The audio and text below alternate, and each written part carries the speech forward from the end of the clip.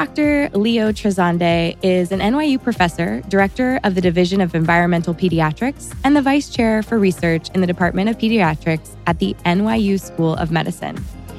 Dr. Leo is an internationally renowned leader in environmental health. His research focuses on the impacts of chemicals on hormones in our bodies. He's also led the way in documenting the economic costs for policymakers of failing to prevent disease of environmental origin proactively. He is also the author of the phenomenally successful book, Sicker, Fatter, Poorer. And if you're listening, you should head to Amazon right now and order it. I loved every single page. And because we shared the same literary agent, I was introduced to his work early. I've always been concerned about endocrine-disrupting chemicals, but after reading his book, I'm even more aware and cautious about protecting Sebastian. So without further ado, I'd like to welcome Dr. Trasande to the show. Thanks for having me. Oh my goodness. I have been looking forward to this. I know that you are on the East Coast and I'm on the West Coast. I really wanted it to be in person. So when I heard that you were coming out to USC for a conference, Fight On Trojans, I was just thrilled and willing to make it work. And I appreciate you being willing to make it work as well. We are My pleasure. Yeah, we're sitting in a ballroom of the LA Athletic Club downtown before his conference starts today. So showed up a little bit early, but we are raring to go. So without further ado, let's get going. If you don't mind, I'd love for you to explain what the endocrine system is so that people have like a base knowledge of what we're going to get into. Our body is complicated in that we use a whole bunch of signaling molecules called hormones that basically underlie all bodily functions, from maintaining healthy body temperature, healthy weight, metabolism, salt, sugar, even sex. And what I study is the impact of synthetic chemicals that mimic or disrupt those hormones and contribute to disease and disability. We know of about 1,000 synthetic chemicals that do that. The evidence is strongest for 4 categories of chemicals: flame retardants used in electronics and carpeting, pesticides used in agriculture, bisphenols used in aluminum can linings and thermal paper receipts, and phthalates, which are used in personal care products, cosmetics, and food packaging. Wow. How many synthetic chemicals are there out there on the market? This number is a bit of a moving target. It's a scary number, whatever number you use. If you use the lowest number, it's 30,000 synthetic chemicals that are out there. The estimates run as high as 300,000 most recently. But let's not get overwhelmed. There are priority chemicals, things that are the most prevalent in our daily lives, the things that we can attack and reduce in our daily exposure, and they can have the biggest impact. So let's get into that because I definitely want the positive takeaways. You share so much information in your book and I think it has a positive spin. I really appreciated that. I think there's a lot of fear-mongering out there. But let's go through bucket by bucket of the 4 biggest areas that we can clean up in our life, starting with fire retardants. So how can someone clean out the fire retardants in their house? So some of the steps are super simple. Simply opening the window can recirculate the air. These are chemicals that have been sprayed into upholstery from roughly 1975 to about 2013. No offense to California, it was a California law that required the flame retardants be added. Of course it was. It was met with good intentions because people were smoking. Smoking was causing fires and killing people. Right. But unfortunately, the flame retardants didn't slow the spread of fires and ultimately affected the developing brains of kids by disrupting thyroid hormone, which is basically the growth hormone for the brain of kids in pregnancy and in childhood. So let's get back to the easier stuff to do. So recirculating the air in the home gets rid of some of these persistent organic pollutants, not just flame retardants, but other chemicals that deposit in the dust. And yes, outdoor air is not free of pollution, but even a couple of hours of recirculating that air gets rid of these flame retardants, and the outdoor air has much lower amounts. Also, just using a wet mop is a simple way to sop up those dusts and clean the environment, especially where little babies are playing close to the floor. On the floor all the time. Tummy time. Oh, yeah. So Well, I know that Swiffer chemicals are horrible. So, but my husband loves a dry mop. So I guess I have to get him on board with a wet mop. Yeah, there are some... Using a vinegar base or something of that nature. Yeah, vinegar is quite effective. There are a variety of companies that are doing the right thing and also offering alternatives and really screening out chemicals of concern. It's not that everything natural is necessarily safe, but compared to some of the synthetic chemicals out there, we have had things like vinegar and even bleach for some of the more resistant stains for hundreds of years now, and they've worked quite well. And there's not necessarily a benefit by adding a complicated carbon-based molecule to the mix. Got it. Cool. So can you tell me a little bit about fire retardant upholstery? Because something that was important to me when we purchased our car seat, for example, was we purchased a fire retardant free car seat for Sebastian because we knew he'd be spending a lot of time in the car, traveling between LA and Orange County to see his grandparents and up to the mountains. Is it required to have fire retardant in upholstery still? It was until recently, as California rolled back the law and required disclosure of flame retardant on the label. Yay, California in that respect, setting the table for the nation, doing the right thing, even if it didn't do the right thing before. You can actually literally lift up a piece of furniture, and if you look at the label and it says no flame retardant added, you're good to go. And the same is true for these other places where, with good intention, for many years, we thought it was the right thing to spray and keep the spread of fires and try to save kids' lives.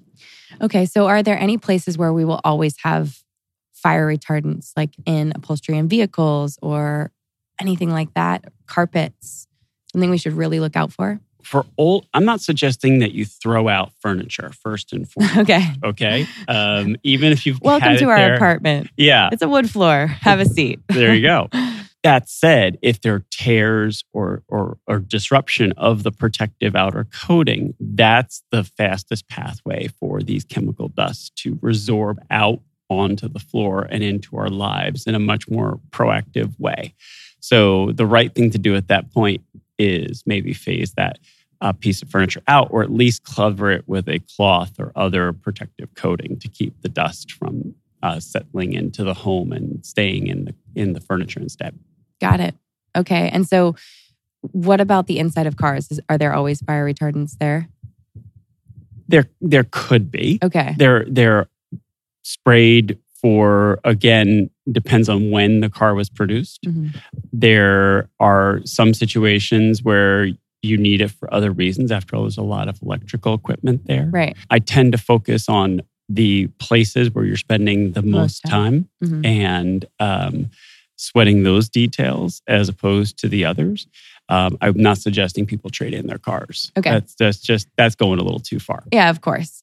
I'm just thinking, if you can air out your family room, can you air out your vehicle right when you buy it? Absolutely. Park it in the driveway, open the doors. That new car smell is my least favorite thing. Now, that's not flame retardants. Those are other synthetic chemicals that are meant to turn on the nostrils and give you a feeling like you just entered a paradise. But unfortunately, that gives me a headache.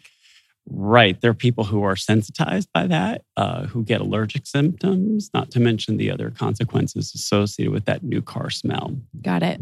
Okay. So we got fire retardants. What's up next? So let's talk about plastics. Okay. We're used to having it in our daily lives. It goes back to The Graduate. And essentially, I'm not suggesting that we go back to the 1600s in the way we eat, live. I have kids who are going to school these days, and you can't have things breaking at random moments, right? But simply not microwaving plastics is an important first step. Why? Well, it says microwave safe after all. But the reality is that microwave safe is only for gross misshapeing or warping of the plastic. Whereas at a microscopic level, there's breakdown of that outer layer. And plastic is a polymer, a chain of these carbon-based molecules. And when you heat them, You break off them one by one, and then ultimately they get into the food. And then there are some non-covalently bounded additives. These are chemicals that aren't stuck to the material, and they leach off, especially with heat. So for all those reasons, definitely don't microwave plastic. If you get something in a plastic container and you need to heat it, I take it out, put it in a glass container or something that can be microwaved appropriately without breaking, and do it that way instead. And the same, unfortunately, goes for machine dishwashing plastic containers. That heat and that detergent wears down the outer layer. And if it's obviously etched or scratched, it's time to throw it away, because whatever protective layer you're hoping on is just gone. Also, just look at the recycling number on a bottom of a plastic bottle. So the numbers 3, 6, and 7 in that 3-arrow triangle are the ones to avoid. Looks like the recycling triangle, and then it has a little number inside. Right. So 3 is for phthalates, chemicals that literally make plastics softer. They mess with your metabolism. They also, for the guys out there listening, they mess with testosterone, the male sex hormone, which is important for everything from sperm count to potency to even metabolism. And it's actually literally sometimes a life or death matter, because low T or low testosterone is a marker for or predictor of adult cardiovascular disease and stroke. Wow. So I don't mean to get depressing, but it's important and preventable. You can hammer it home and then give people the positive life changes they can make. Exactly. Okay. So 6 is styrene, a known carcinogen. And 7 are bisphenols, chemicals that mimic estrogen and activate estrogen and have a bunch of consequences, including metabolism as well. So can we talk a little bit about estrogen mimicking chemicals and how that works and how that would affect someone's estrogen levels internally in their body and their life? Yes. So chemicals can mimic estrogen directly and activate parts of our body. These are signals, after all. And if the signal gets to the right place in the body, certain cells turn on, start manufacturing other materials, and other things happen. And you get this cascade or domino effect.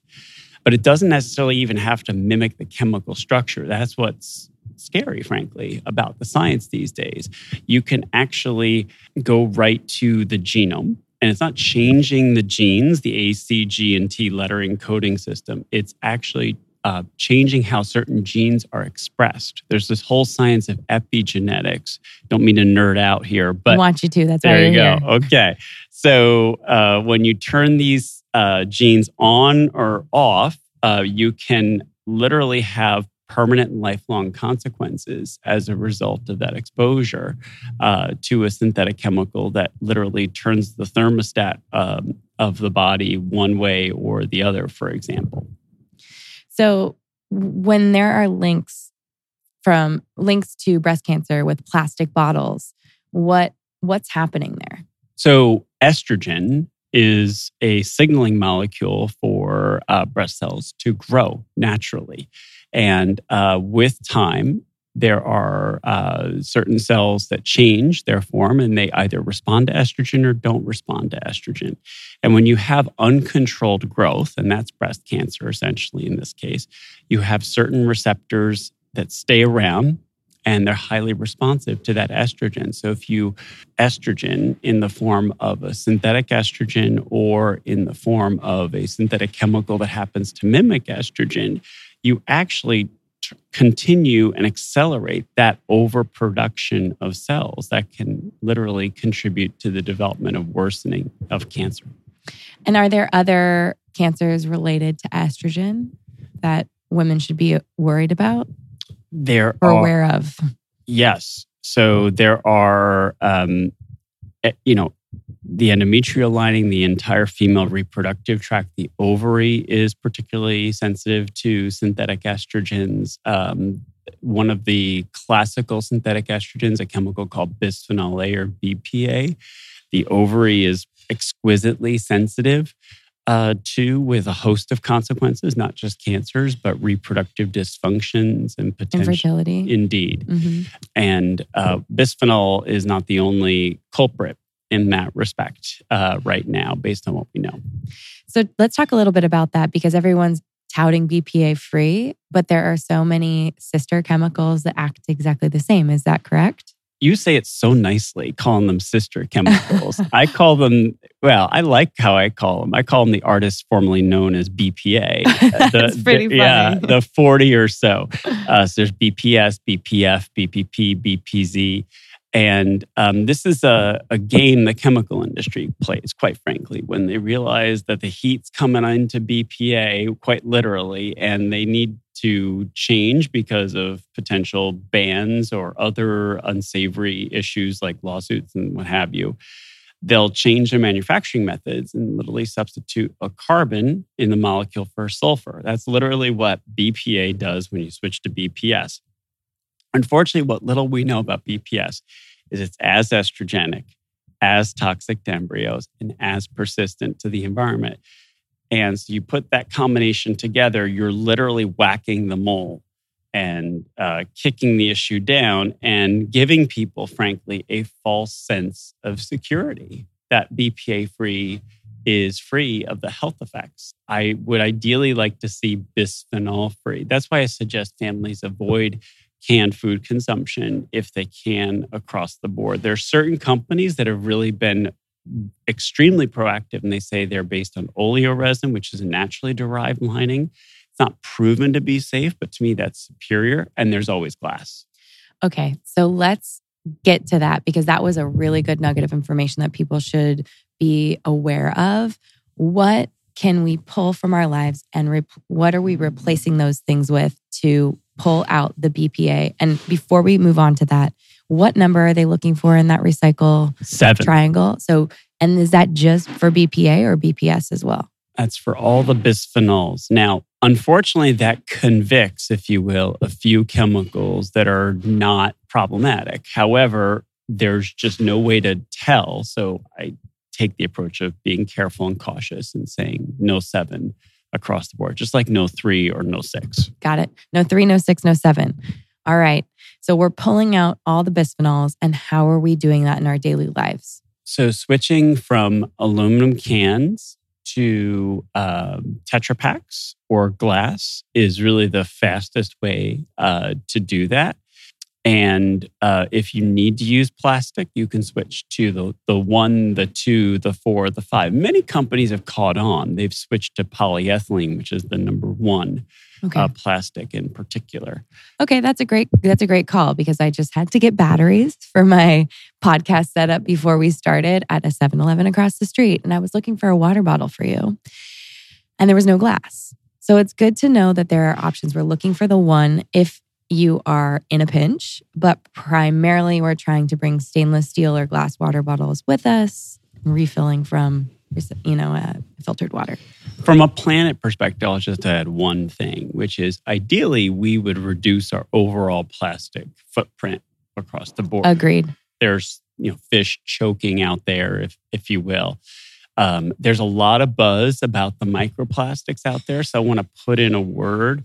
We're talking about not the microplastics and what we swallow. There was a study saying we have 50,000 particles of plastic in our bodies. And hey, we need to study that. But we already know that there are chemicals that aren't microplastics. They're literally, you don't see them. They're in your body. You can measure these chemicals in the urine, and they're the chemicals that are contributing to these conditions that we're talking about. So it's actually not even the microplastics we have to freak out about. It's the nano or in smaller. It's just this chemical load that we're all walking around with. Our body burden. Right. Your body burden. And you're seeing in your research that this body burden is connected to all kinds of things, from diabetes, insulin resistance, fertility issues, you name it. That's where the evidence is really accelerated. We used to think it was only chemicals affecting the brains of kids, but now we know that chemicals literally make us fatter. There are 50 or so chemical obesogens We've already talked about bisphenol A, but I'll give you another example. There are these forever chemicals. They're perfluoroalkyl substances. It's a mouthful. People call them PFAS. What was that? PFAS. That works for me. There you go. So these are nonstick chemicals. They're used in pans. They're used in oil and water resistant. Teflon? Yes. Okay, those nonstick pans, we need to throw those out, ladies. And oil and water resistant clothing tends to have them, which makes me feel a little uncomfortable as a runner because it's hard to tease that out, though they're working on it. But the reason I bring this up is that these chemicals literally turn the body's metabolism the wrong way, literally turning the thermostat the wrong way. So imagine a cold day and you want the heat on. These chemicals are telling you, no, don't burn any fuel and keep that as fat. There was a study in which folks had successfully lost weight. They measured the levels of PFAS after they'd lost the weight. The ones that gained the most weight back had the highest levels of PFAS. Wow. What are the best ways to detox PFAS from the body? I'm not a big fan of detoxing, period. There are, first of all, hazards associated with the things you use to detox, and they've not been studied well enough. Where the best offense is the prevent offense, if you will. Limit your exposure, take these safe and simple steps. And here's the great news. There are short, medium, and long-term benefits to preventing exposure. So the phthalates are among those chemicals that are associated with the new car smell, if you will.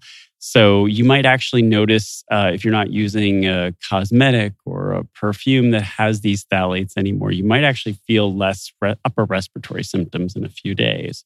Your hormone levels might change in a good way in a couple of weeks. And then in a few months, you might see changes in your chronic disease profile. So there are these short, medium, and long-term benefits associated with prevention. Wow. Okay, so let's get into the PFAS category and how people can remove PFAS chemicals from their life. Where are they most prevalent and what swap options do we have? So the biggest step is swapping out cookware, going from nonstick pans to cast iron and stainless steel. It's a little extra work, I'm going to acknowledge. A little bit of good olive oil, if you will, to make it a nice surface for your food to cook. Might be a little bit harder to wash in the end. But I personally am a big fan of the cast iron as well. And it's going old school, but it works fine. A little heavier, but that's about it. Yeah.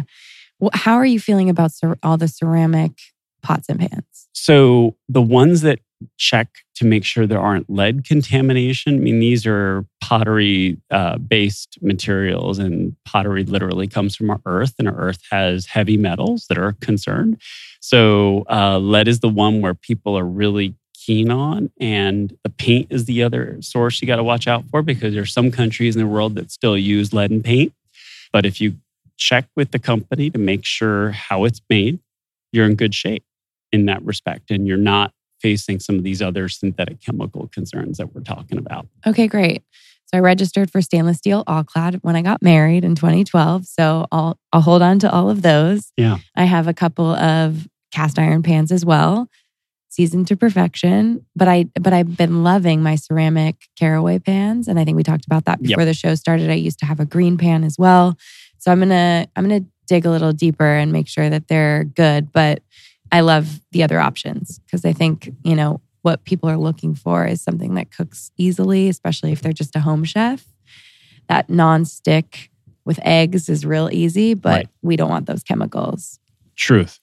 And just to add one pitch, I know it sounds annoying to do, but a quick call to the company doesn't have to take forever. Oh no, that's 2 seconds. Yeah. I know the owners of Caraway, so that's great. That'll be no time at all. Exactly. And I encourage folks out there who are listening to ask questions. A good company is going to know what's in their products, or if they don't know, they're sure as heck going to find out because they want to satisfy you, the consumer. Right.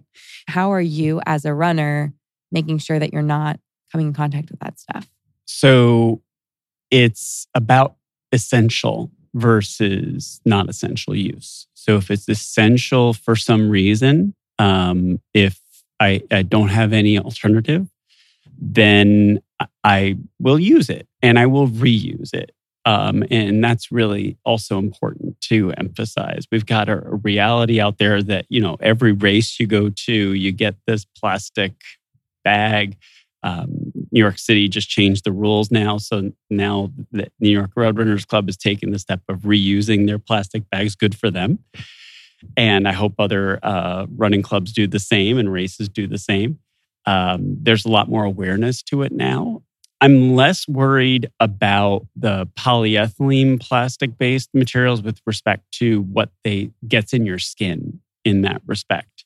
The concern about the plastic is more directly related to what you eat or drink. So I'm not saying don't use these plastic materials, and I am working hard to educate people and get the companies to think about changing the non-stick, the oil repellency aspect to their clothing. It's almost over-engineering at some level. You don't need oil repellency. It's sweat and water essentially that we need. And these chemicals are almost too good for the purpose that they're out there, which brings me back to what's essential versus what's not essential in terms of the way products are designed. Got it. So let's get into what we put on our body, because in our body and on our body, I think that's a big deal. That's a big deal. And as a female, before I got pregnant, a few years before I got pregnant, I started to clean out my medicine cabinet and my makeup drawer and my personal care products. And I used the EWG and Think Dirty apps to, scanning things. And as they ran out, exchanging them and trading in for really simple products. Right. I feel amazing because I'm a minimalist in my bathroom. But what are people coming in contact with? What should they be aware of? And are there any easy ways to understand how to avoid phthalates? So if you don't have the app handy, there are 2 words to keep in mind. We've already talked about phthalates. So phthalates are a bit of a 2-for-1 here. They're a different type of phthalate, but it's the same base word and the same chemistry. The cosmetic ones actually tend to be more antagonizing to the male sex hormone in particular, with implications both for men and for women. But the word fragrance is my least favorite word in the dictionary of the chemical label for cosmetics, because fragrance is a classic trade industry loophole. You don't know what's going in because you can say, well, we think it's safe. And you can simply use it without the Food and Drug Administration having any authority to say, hey, now wait a minute, what's in that and what's it doing? What do we have from toxicology and other studies? So in general, if you have the word fragrance on there, I would shy away across the board.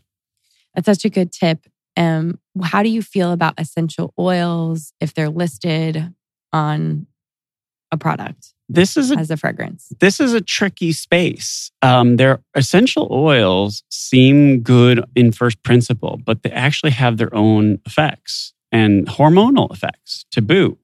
I'm not one of these people that says natural is all safe. That's just not based in the science. This is again where you have to rely on environmental working group and some of the leading companies in the space. I don't endorse particular brands in things like this, but there are some really compelling companies that are really testing their materials in all sorts of ways and trying to be leaders, even when some of the companies are dragging their feet. Absolutely. I think it's really hard sometimes to find things fragrance-free in body care products and in beauty products. I mean, I think they think it's a luxury to add their own scent. And you're like, I know what company that's coming from now. But right. I actually just made a very small investment in a personal care company called Hume because they were coming out with a clean fragrance-free deodorant. And I have not been able to find one in a stick form that's commercial that'll be available at places like Target. So I think when we are asking for things, people are starting to listen. Yes. And especially if they've newly become parents or are in contact with, or starting to understand what kind of a burden their baby already has in utero. Can we talk a little bit about that? Yeah. And how these chemicals are affecting children? Yeah. So there are two ways I want to go. So let's get back to that power of the purse at some point. Okay. But Well, we can go back to the power of the purse, and then we'll go to kids. I just am so excited to interview you. No, let's talk about kids. Squirreling. I'm a pediatrician after all. Yeah. So the evidence is strongest that pesticides and flame retardants mess with thyroid hormone. Now, we already talked about thyroid hormone earlier, but you may remember with your little one, we checked, you had your baby's heel pricked for thyroid hormone. And that's because neonatal hypothyroidism or congenital hypothyroidism is eminently treatable. If you pick it up and you treat it, you prevent a child from having a lifetime of intellectual disability. We used to think that was the only way you could have a problem with thyroid hormone. Now we know in pregnancy, thyroid hormone is as important because mom makes thyroid hormone for baby up until about the second trimester. And without sufficient thyroid hormone function, that baby's brain doesn't develop the right way. And what little we know about pesticides and flame retardants is that within the clinically normal range, that is, I can't check which mom's in trouble. I can't even treat that mom because you can overtreat thyroid too and cause other problems. It's a finely tuned violin kind of problem. But if within that clinically normal range, even subtle effects of these chemicals on thyroid hormone can induce cognitive deficits and even attention deficit hyperactivity disorder and autism. So we're talking about not just an IQ point here, an IQ point there. We're talking about things that are permanent and lifelong disabilities. And I'm just going to make a pitch for a moment for thinking about what an IQ point means across the population. So if one child comes back from school with one less IQ point, no offense, you might not notice, I might not notice, the school teacher might not notice. But if 100,000 children come back with one or two less IQ points, the entire economy notices. Each IQ point is roughly worth 2% of a kid's lifetime economic productivity. On average, $1 million a year is a child's lifetime economic productivity. 2% is $20,000. You multiply that by 4 million kids born each year, you're getting a lot of zeros that even might get people in the White House these days turning the right way. Yeah, somebody's going to start paying attention when you put dollar signs on it. Right. And what little we know is that endocrine-disrupting chemicals cost the U.S. $340 billion a year. That's 2.3% of our gross domestic product. Literally, we're whacking ourselves below the shin and hurting ourselves, hurting our economy. Because again, our kids are the turbochargers of our economy in the long term. They're the next generation of our ability to be the next Elon Musk's or pick Bill Gates's or whoever you aspire your kids to be growing or up. Dr. Leo Trasande. We need people like you. So take the compliment. Thank you. Oh, wow. I mean, that's so impactful. It's really, really powerful when you start putting dollar signs behind it. But it also, you think about their lives, these little malleable human beings that are just so innocent and pure. And you can't rewire a child's brain. You can't redo a child's lung development. All these organs are setting into motion. And that science of epigenetics I talked about earlier is an imprint that literally tells the whole body across various organs what to do for decades. So these little things do matter.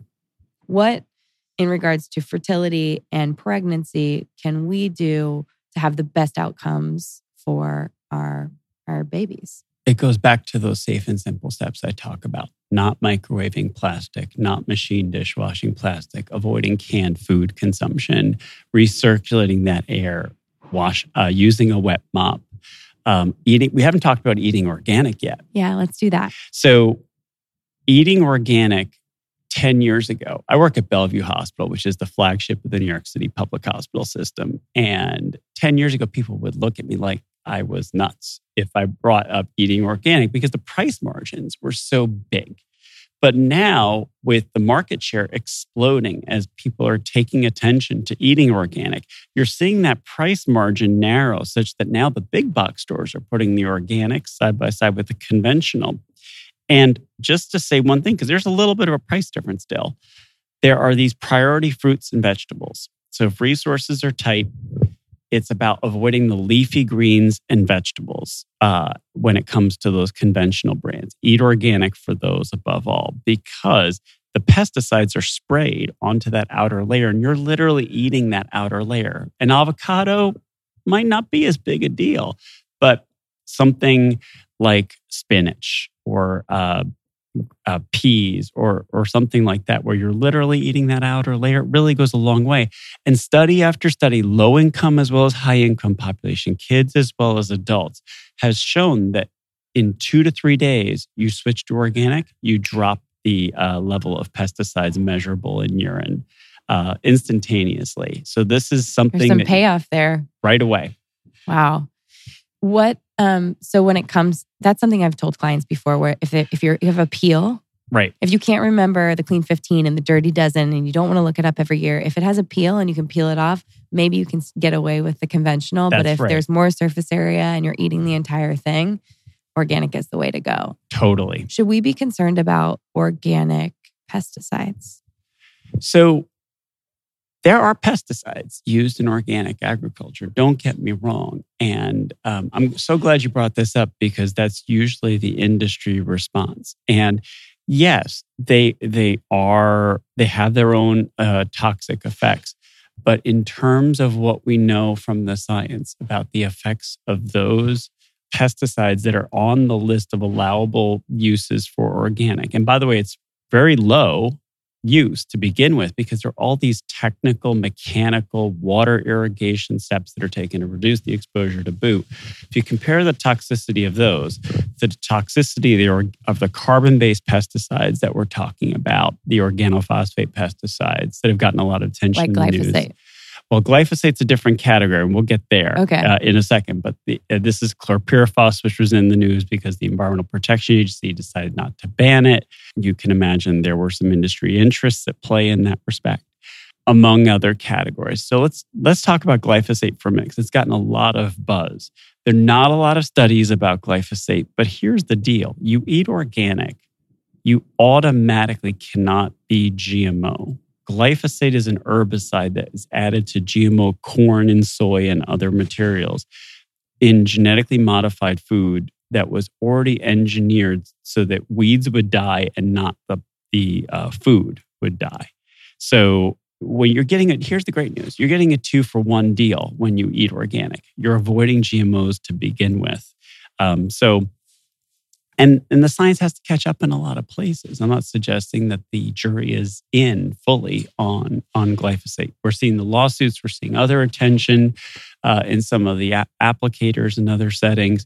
But there's enough science for a whole bunch of other pesticides that are known to be more toxic that I suggest we focus there and let the science catch up. Good to know.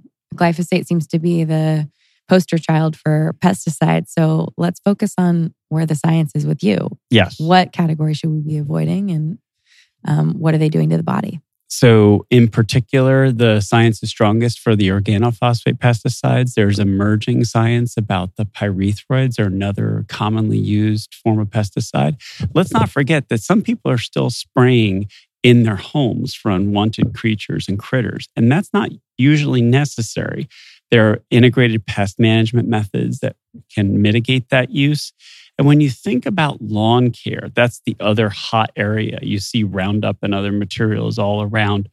We have to take a step back that 50, 60 years ago, we didn't have those techniques, and we still had great lawns. So there are techniques out there. And from a cost perspective, here's the scary part. There's a study done comparing, this is in lawn care for golf courses, mind you, so larger scale, but they could quantify the economic benefits. The cost of organic lawn care was cheaper in the long view, despite the human cost, because you actually have to do more work, don't get me wrong, and employs people. But think about that for a minute. I would feel better employing somebody to do a job, especially if it's cheaper, than employing a chemical that might have long-term consequences, not just for the workers using it, but for the people playing on it.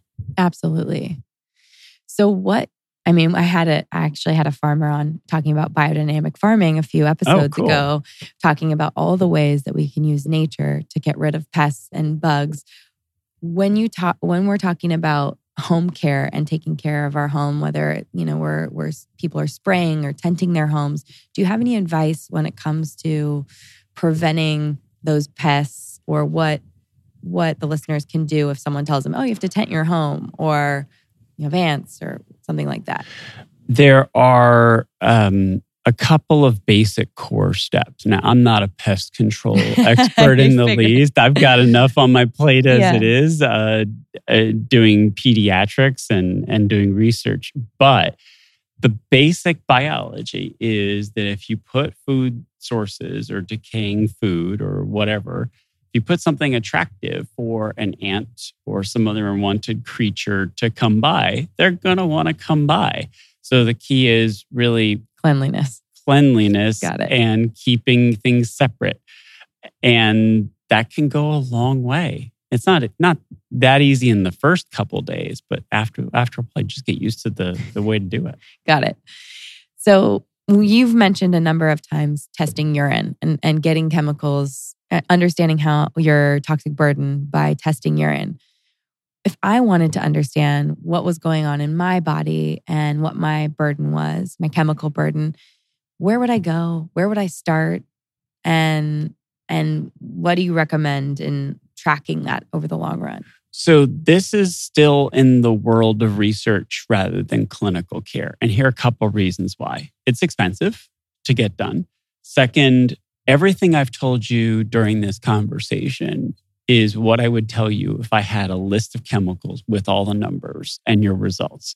So we don't need to nerd out about all your chemical body burden. I know what you've got based on national survey data in general and based on what you would tell me. And you probably have lower levels because you do a lot of the right things already that you've talked about. And if you wanted to go further, you could do the things that we talked about and focus on other places where maybe you don't have as much control. And we don't have control over every environment. We have our workplaces, our schools, our daycare centers, our subways, our buses. There are all sorts of places out there where these chemicals are applied without our knowledge and consent often. And we're exposed through those pathways. So that's the call to action part of the book and this message, in that if we all rise up and raise attention and just ask a bit of a nosy question here and there saying, hey, what cleaning products are you using in my kids' schools?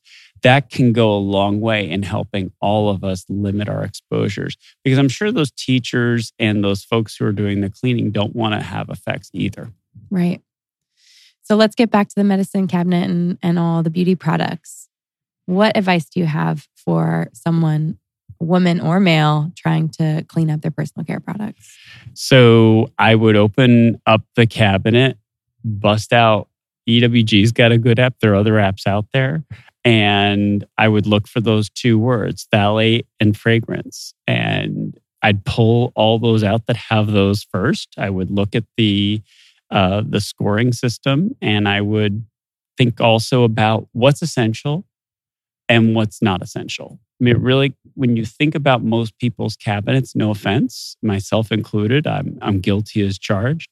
We add a few things, we get something, maybe we pick up something at a hotel, pop it away, like, oh, that's cool, and just stays there for a while. We use it occasionally, and it may not be the safest material under the sun. Got it. So pack your personal care products when you go on vacation. Do not use the hotel minis. I'm sure they're the biggest culprits of chemicals. They're a driver of the plastic footprint as well. Yes, they are. They're getting another 2-for-1 here. Yes. So I think for the last few minutes of the show, I'd love to understand a little bit more about your research in regards to the chemical load and disease states that you're seeing in your practice or in our country. So as a pediatrician, I mostly focus on moms and kids, though I'm interested in the impacts on all of us and dads too, for those of you listening. And so what you do typically is to recruit pregnant women, or ideally couples that are trying to conceive, because there's a lot of exposures that are happening, you were already alluding to that, before conception or before the stick changes color, that are impactful. And that can often be where the embryo is dividing and developing and can be exquisitely sensitive. We typically think of that 20-week ultrasound and that little forming baby developing at that point, but things are happening much, much more before that too. And the way you do these kinds of studies is to ask questions after you consent them, of course, and get biological samples, urine and blood, and you try to follow these populations over time. We're following about 2,000 moms and kids in New York City. They're moving around all across the world, so it's hard to call them all New Yorkers anymore. But we're bringing them in for visits every year, following up with questions here and there, measuring their height, their weight, doing things a little more detailed than the pediatrician or other healthcare provider might do. And then we're just trying to see what relationships are associated. Because you can't run randomized control trials on people. You can't say, here's a little pesticide for you. That would not be ethical, and I couldn't even do it, even if an ethical review board would dare let me do it. And you can't even easily design studies to reduce these exposures like randomized controlled trials. Like you couldn't substitute out very easily someone's diet with all organic. It's expensive to implement as a research design. It's easier to do it at an individual level, by the way. But for a typical study, it might be too much. And then you have to think about the control group. What do you say to that control group? You have to tell them something ethically because you are studying things that you think might be a problem. Right. I would assume that when people start working with you and joining your trials and agree to be followed, that their lifestyle gets cleaner and cleaner and cleaner and less chemicals. We call that a Hawthorne effect. Okay. And that actually makes it harder to find things in our studies. And that's okay. I'll live with that. If people change their ways based on entering the study, we have to be conscious of it. But again, that's part of the relationship you have with research participants, and that you really are making a pact that you are not first going to do no harm. And you're not going to be able to easily provide much in the way of direct benefit. But if you're studying something, you're going to tell them what you're studying and why you think it's important that they participate. So if that changes their behavior, so be it. I can live with that. Yeah, for the benefit of all. Yes. Flame retardants and pesticides mess with thyroid hormone and affect kids' brain development, at least showing cognitive effects, autism and attention deficit hyperactivity. The jury is still somewhat out. When it comes to obesity, the phthalates, the bisphenols, and those forever chemicals, the perfluoroalkyl substances, are among the suspects. We're still teasing out what chemicals have the effects. Puberty is also another important window of exposure we haven't talked as much about. And there may be effects of phthalate exposure. And let's not forget adult exposures too. Those forever chemicals I talked about in multiple studies have been associated with weight gain. Phthalates in adults have been associated with adult obesity and adult diabetes. When it comes to infertility, the evidence is arguably strongest for the phthalates and delaying time to pregnancy, if not propelling people into infertility. The problem there, as you can imagine, is in an ideal world, you would follow a population just from when they were born or before they were born till they were conceiving, then also somehow having followed the partner in parallel. I mean, you can imagine like the Rubik's Cube Yeah. here, the luck you would need unless you follow an entire city. And that's not practical. It's not feasible at all. Right. Yeah. And but it's amazing. And here's the thing that just blows my mind. It's amazing what we find despite all the limitations.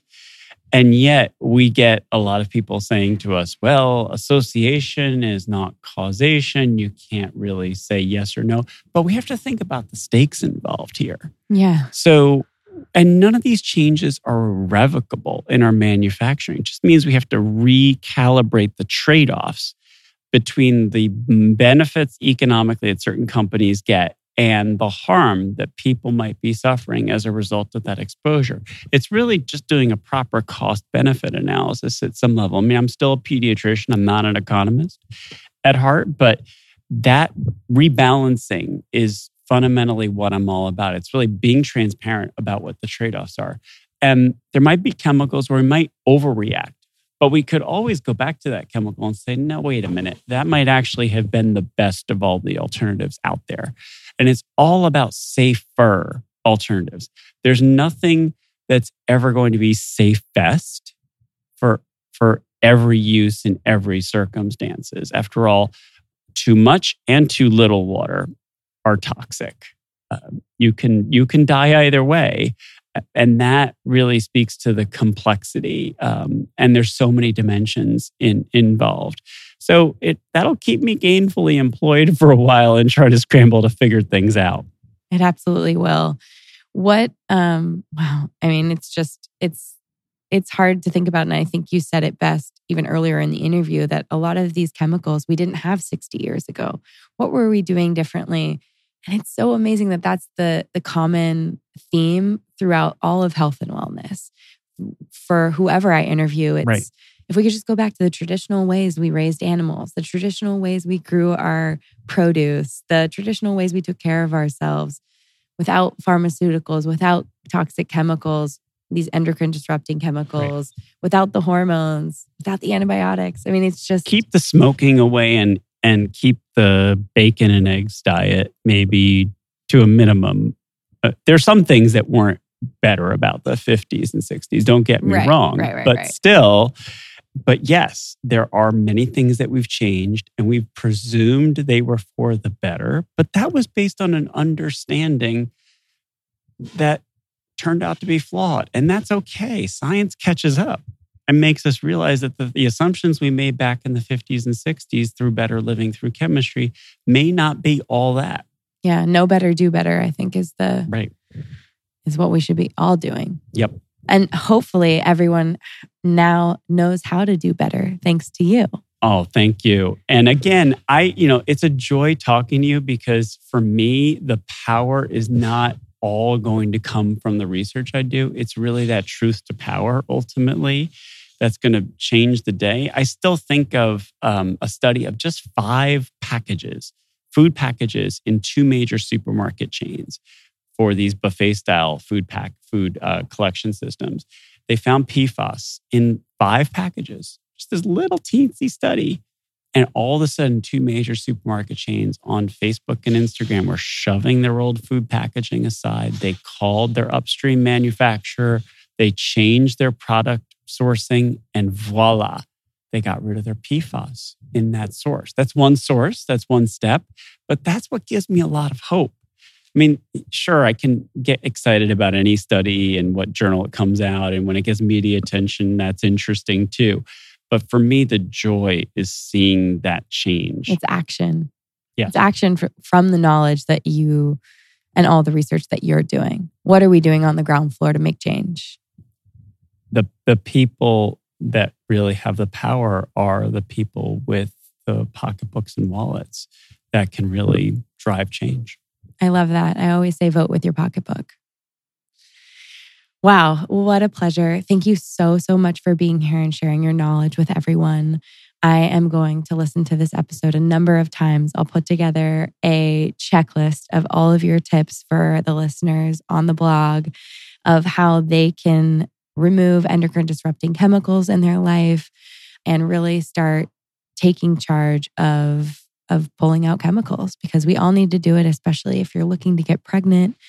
And, just like you said, it's not about detoxing, it's about avoiding for the long run. So that's what the goal of this podcast is today. No one should feel afraid. You should feel empowered. There are so many swaps we can all make out there. So thank you so much for being here, Leo. Where can people find you?